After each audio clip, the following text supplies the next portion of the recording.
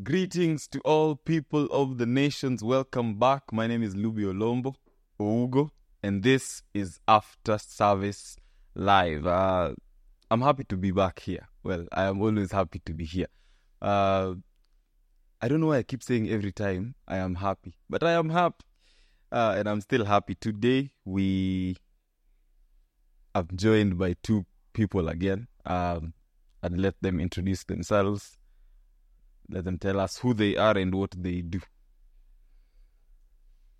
Greetings, everyone. I trust you are all well. My name is Brian Erudite.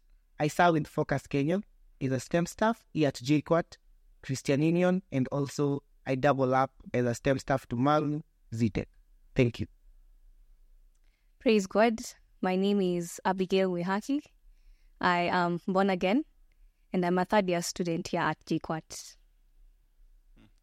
What does a STEM staff do? Basically, the organization I work with is Fellowship of Christian Unions. That is the acronym for FOCUS. And STEM staff stand for STEM. The word STEM is an abbreviation for short-term experience in ministry staff. And what I do is mentorship, discipleship, and capacity building for students in a Christian union. So you are here to mentor, build capacity, and disciple students. Yes. Campus students, not high school students. Okay. Okay. I think we can get to our topics today. Today we're going to have a discussion on the narrow way. That is from Matthew chapter 7, verse 13, and a topic entitled Dead to Sin from Romans chapter 6. But we will begin with Matthew chapter 7, and I will read. Matthew chapter 7, verse 13 says, "Enter by the narrow gate, for wide is the gate, and broad is the way that leads to destruction, and there are many who go in by it. Because narrow is the gate, and difficult is the way which leads to life, and there are few who find it." Yeah, Brian, after reading this, can you help us debunk? Debunk is the word. Help us debunk what's happening. And whose words are these? What is going on? Why is it important that we study this today? Thank you for that. Matthew 7, from verse 13 to 29, is a climax to the Sermon on the Mountain that began 2 chapters earlier, that is from Matthew chapter 5, 6, and 7. And this is an invitation that Christ is making to his audience to respond to the message that he has been building up on. Here is bit of still alluding to a verse where talk of a verse like Proverbs 14:12 that says that there is a road that seems right before a man, but then in the end it leads to destruction. But specifically here is intending to point his audience to himself as the way, the truth, and the life. Just alluding again to John 14:6, that he himself is the only one who can lead them to the Father. He himself is the only one who is able to preserve them in faith, and he himself is the only one who can accord them true salvation. So you mean to say that when he says that enter by the narrow gate, and this narrow gate is hard to find, he's referring to himself as he's hard to find? You know, when we read a book like the book of Jeremiah, chapter 29, verses 13, it says that if we seek the Lord with all our heart, then we shall find him. And the reason why this is a difficult call is because we have to calculate the cost of following Christ. That is not just some sort of what we'd call nominalism that is calling us to. I like a saying by Dietrich Bonhoeffer, who says that the call to Christ is a call to die. And basically that's the invitation. That specifically as he's inviting his audience, he's calling them to die to self. He's calling them to die to all the other things and take him as the Lord over their life, just like Paul would say in Galatians 2:20, that he has been crucified with Christ. And that's why it's very difficult, because the allure of the world, the things of the world are always competing for our attention and our affection. And as such, he knows that the command that he's giving here is a call to self-denial, as he'll say later in Luke 9:23, is a call to die to self, to deny the things of the world, which isn't necessarily easy. And that again is just affirming the saying that is quite famous, that not everyone talking about heaven is going there. So he's calling them to a point to reflect that, are you actually on this narrow path, or you are self-deceived thinking that you are there, but actually you miss it by a very big margin. Okay. Yeah. Abby, help us understand.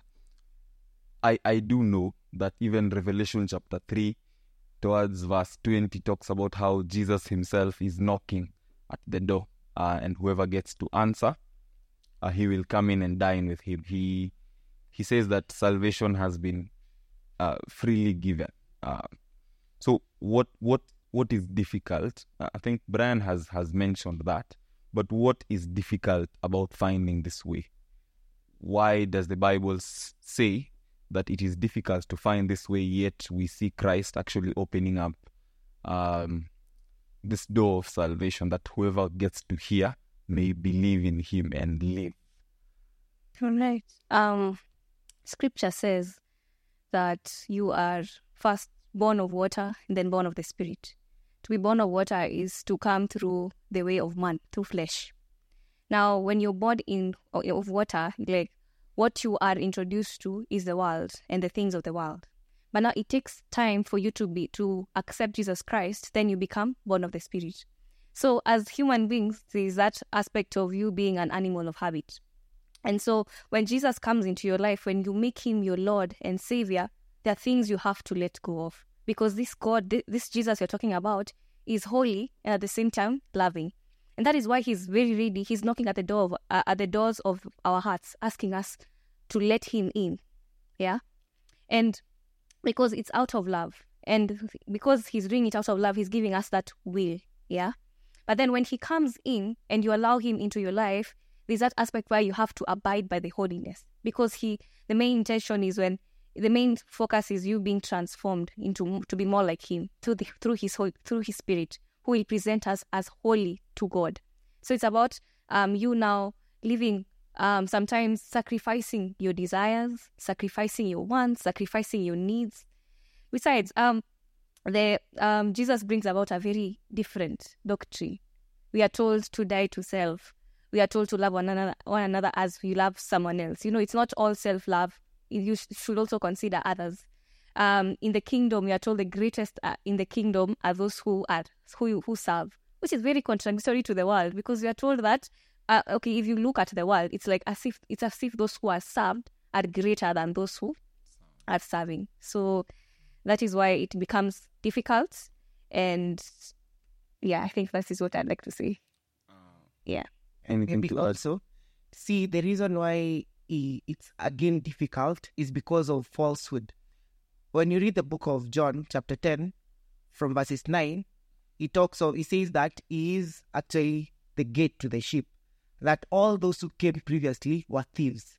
And even at the backdrop of Matthew 7, from verses 23, he talks of that actually there are false teachers who are out there, who are ravenous wolves in sheep clothing, that they may seem apparently as the way, but they're actually not the way. Or rather, the people might be seeming to pointing you to the way, but they're pointing you contrary to another way. Because the devil, or even the works of the devil, there's no single day anyone will come and tell you that I'm selling a ticket to heaven.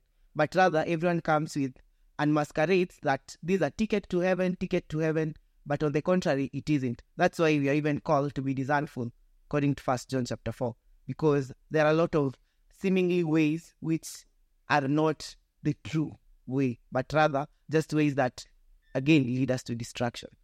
Okay.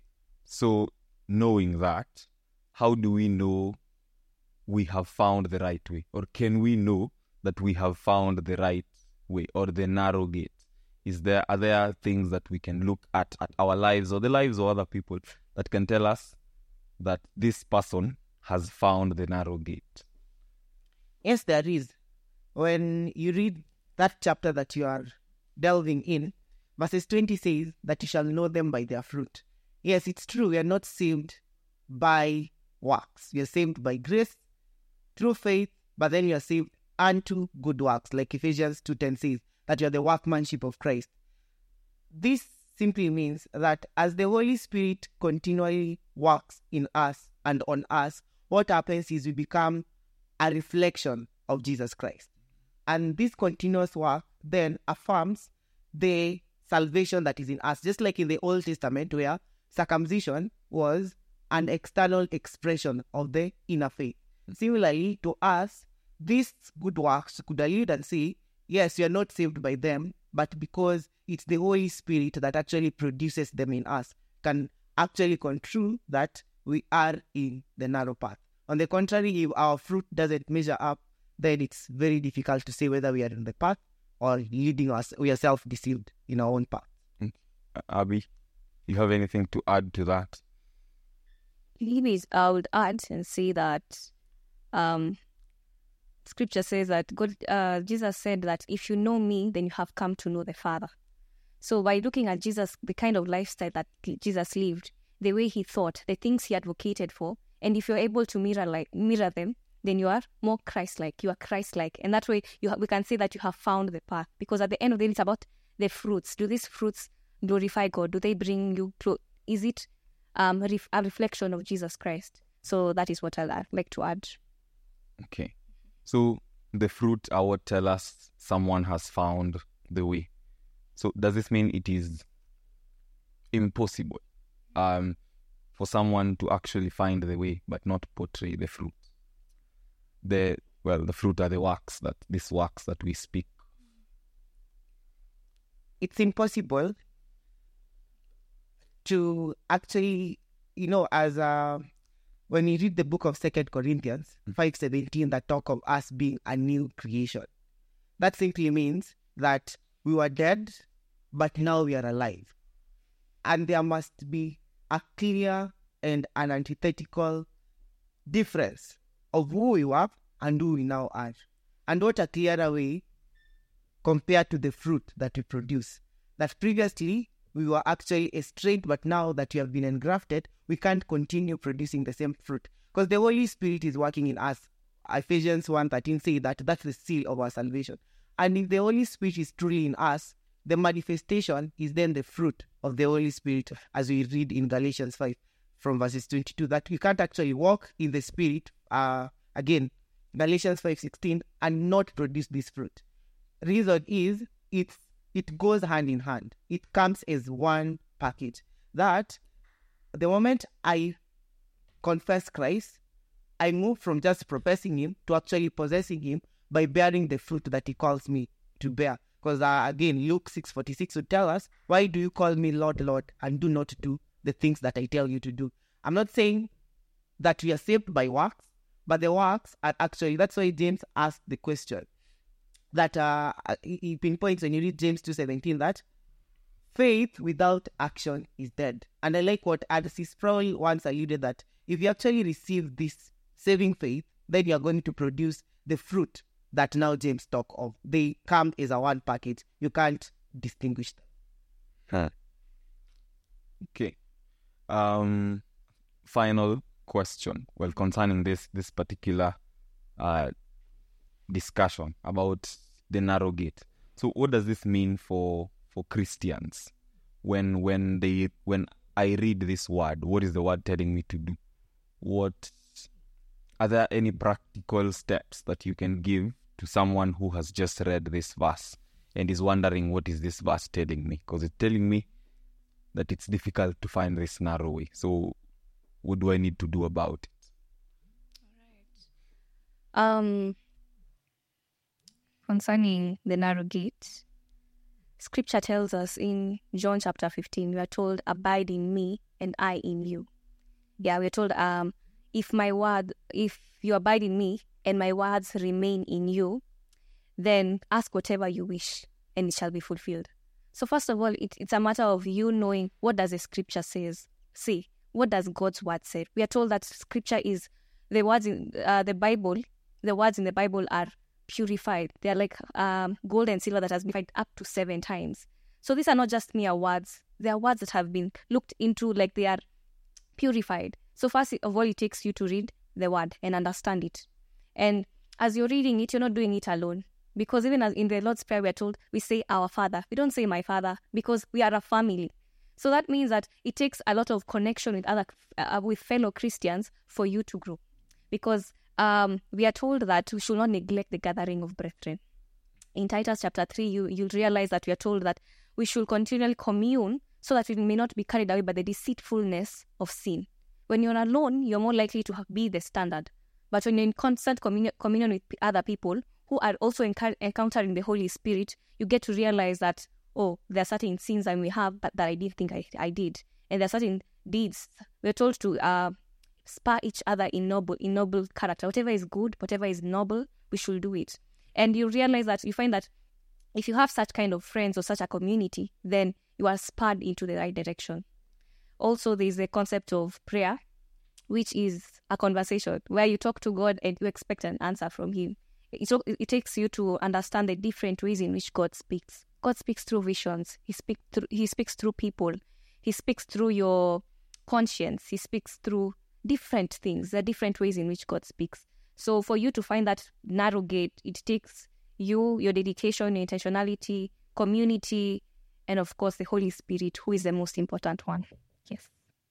Okay. One of the ways that God speaks is through, you've said through people. Yeah. It takes me to Paul in his first letter, Paul to the Romans, and that's what our second discussion is going to be measured on, particularly on chapter 6 from verse 1 to 14. The topic was dead to sin, and my first question would be, what does it mean to be dead to sin and alive to God? According to this chapter 6, what does it mean to be dead to sin and alive to God? Brian? Okay. Paul, when he's penning this letter to the church in Rome, is basically anchoring his message on the gospel. And he starts by presenting a dichotomy of the law and grace. And just the previous chapter is talking about our justification. After our justification, it talks about now our sanctification. And as part of our sanctification, he zooms in to chapter 6, verses 11, and he says that actually you should be mortified. It talks about our mortification. That is, we should kill sin. We should die to sin. When you read the book of Ephesians, it talks of that we were dead in sin. But now what he's calling us to is to be dead to sin. This means is that we renounce sin and its deceitfulness. That we actually become alive by embracing the gospel of Christ, that in his death, we die in his death for us to live in his life. The beauty of the death of Christ is that is the only life-giving death that we've ever encountered. That as we embrace him as the savior of the world and accept him to be the Lord of our lives, we become dead. And that is the clarion call that Christ is making to us, that the moment we embrace the death that he's calling us to lose our lives, as it says in Luke 9:24, for us to actually gain him who gives life. That we are dead in our flesh, we are dead in the desires of the world, but then that makes us alive by renouncing sin and its deceitfulness and walking in consistent sanctification. Does this mean that, is it a choice to be dead to sin and alive to God? Is it a choice we make? One, I'd say God is sovereign over salvation. He's a sovereign call. When you read the book of John 6:37, it says that none can come to me unless the Father draws them. God the Father draws us to him. The Holy Spirit convicts us unto salvation. And then he also empowers us to actually respond to this. And how do we respond? We respond to the gospel by allowing the Holy Spirit to regenerate us, so that our heart is actually, when you read the story of Lydia, when Paul was sharing the gospel in Acts 16, It's actually God who opens the heart of Lydia to embrace the gospel. And this is what I'd say here, that, well, can we deny in our own accord? Not really. But with the help of God, as a sovereign God, and then our responsibility, where we allow God to be sovereign, but then at the same time we exercise our responsibility as men by embracing Him. Because to God, that's not a contradiction. He knows in His sovereignty and in His omniscience how that harmoniously coexists. That He sovereignly draws us to Him, but He also helps us to sovereignly again respond to Him without having any contradiction. That all of us, there is that part. God plays His part, but also we ourselves have a part and a role to play. Okay. Abby, do you have anything to add to that? Maybe a Bible verse. We're told to work out our salvation with fear and trembling, for it is God who works in us to give us the will to do something. So it takes two to tango in this case, where the Holy Spirit is continually working in you, working through your desires, working through your needs, your wants, and all those things. And then there's that part where you work it out. Like when you tell me you're going to work out, I understand that you're going to exercise. So that means you already have a body to work out, right? So that means the salvation you have, it's not by your own strength. You're first given. So for you to even work it out, it's a matter of you receiving it first and then doing it. And working it out in accordance to the will of the Father, to the desires that the Holy Spirit is putting you in your spirit. Yes. Oh. Okay. Verse 12 talks about, chapter 6, verse 12, talks about, I'll read. Therefore, do not let sin reign in your mortal body, that you should obey in its lusts. And do not present your members as instruments of unrighteousness to sin, but present yourself to God as a being alive from the dead, and your members as instruments of righteousness to God. For sin shall not have dominion over you, for you are not under law, but under grace. What does this scripture tell us in light to what we have mentioned about intentionality in working out our salvation? Because we have mentioned that the Lord is sovereign, sovereign in our salvation, but still we are given, this is a command actually, because of everything He has said, do not let sin reign in your mortal body, that you should not obey in its lusts. Is it within our power to not obey in the lusts of the flesh? And if so, how?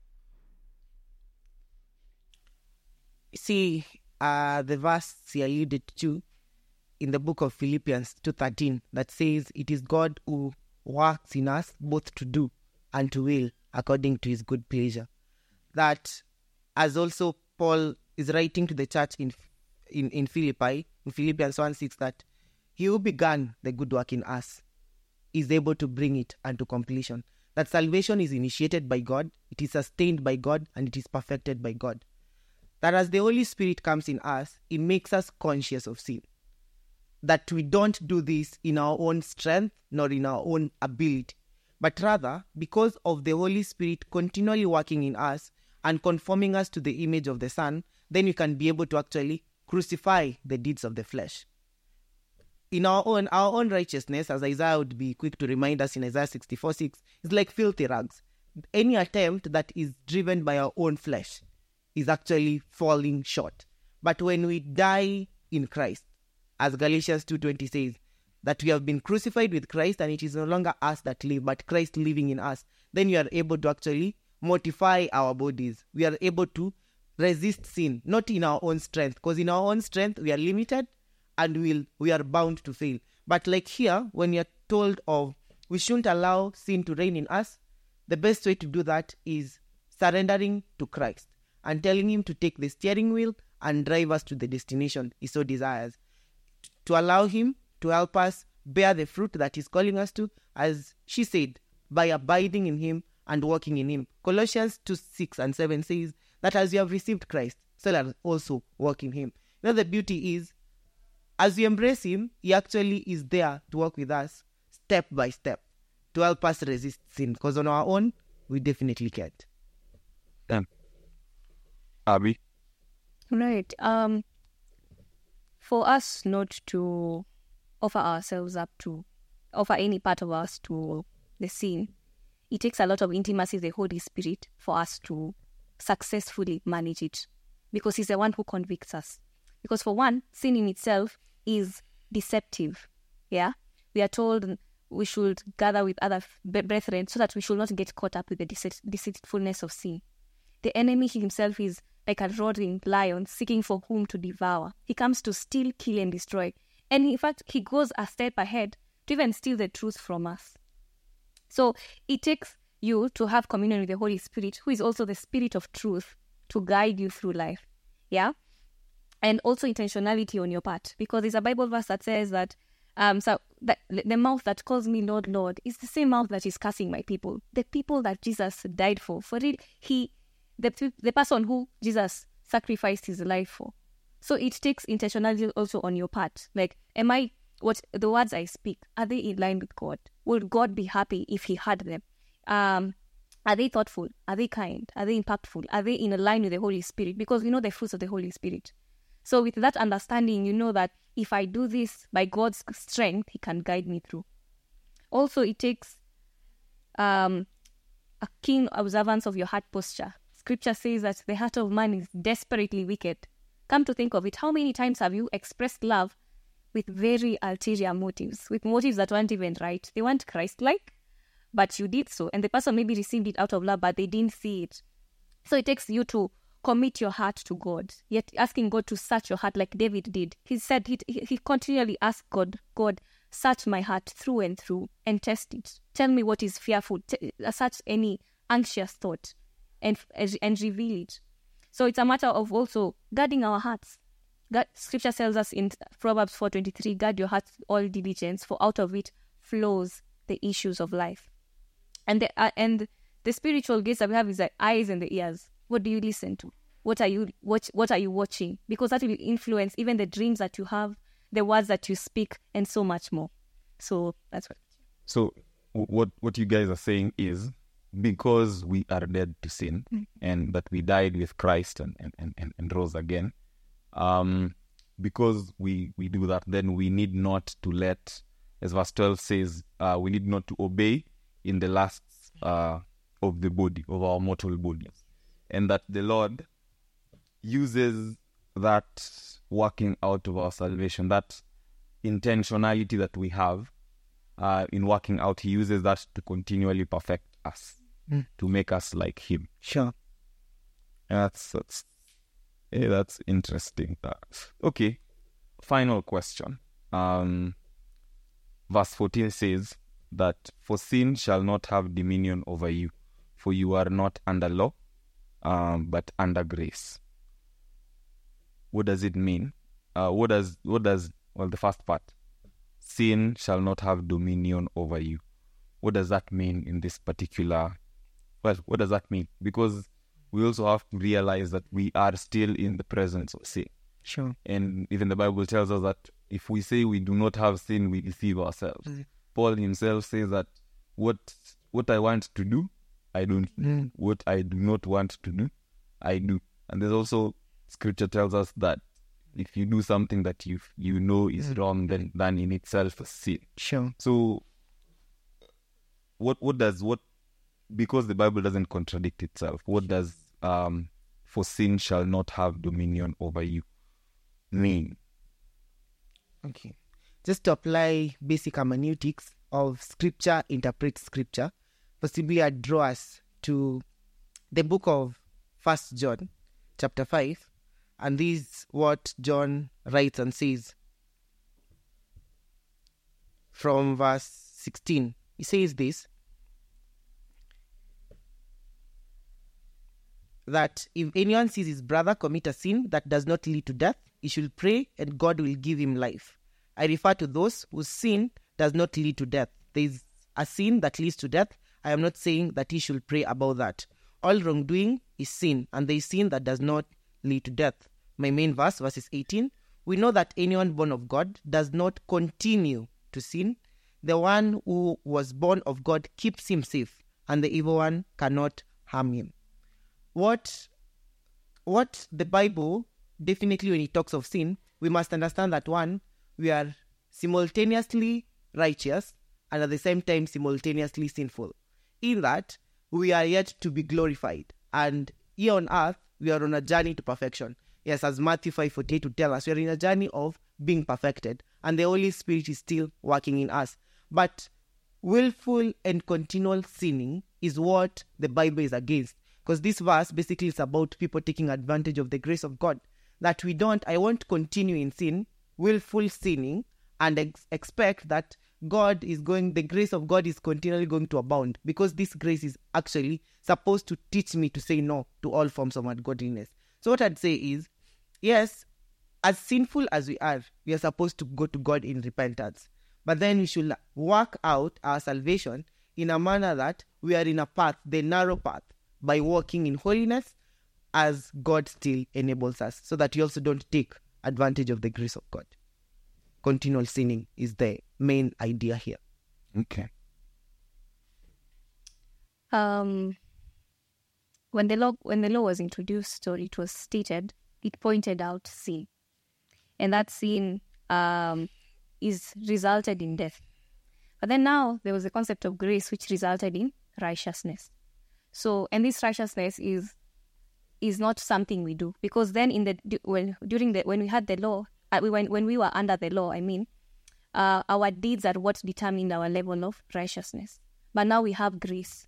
So our level of righteousness is not dependent on what we do, but it is dependent on our faith in Jesus Christ. Because we are saved by grace through faith. So that is,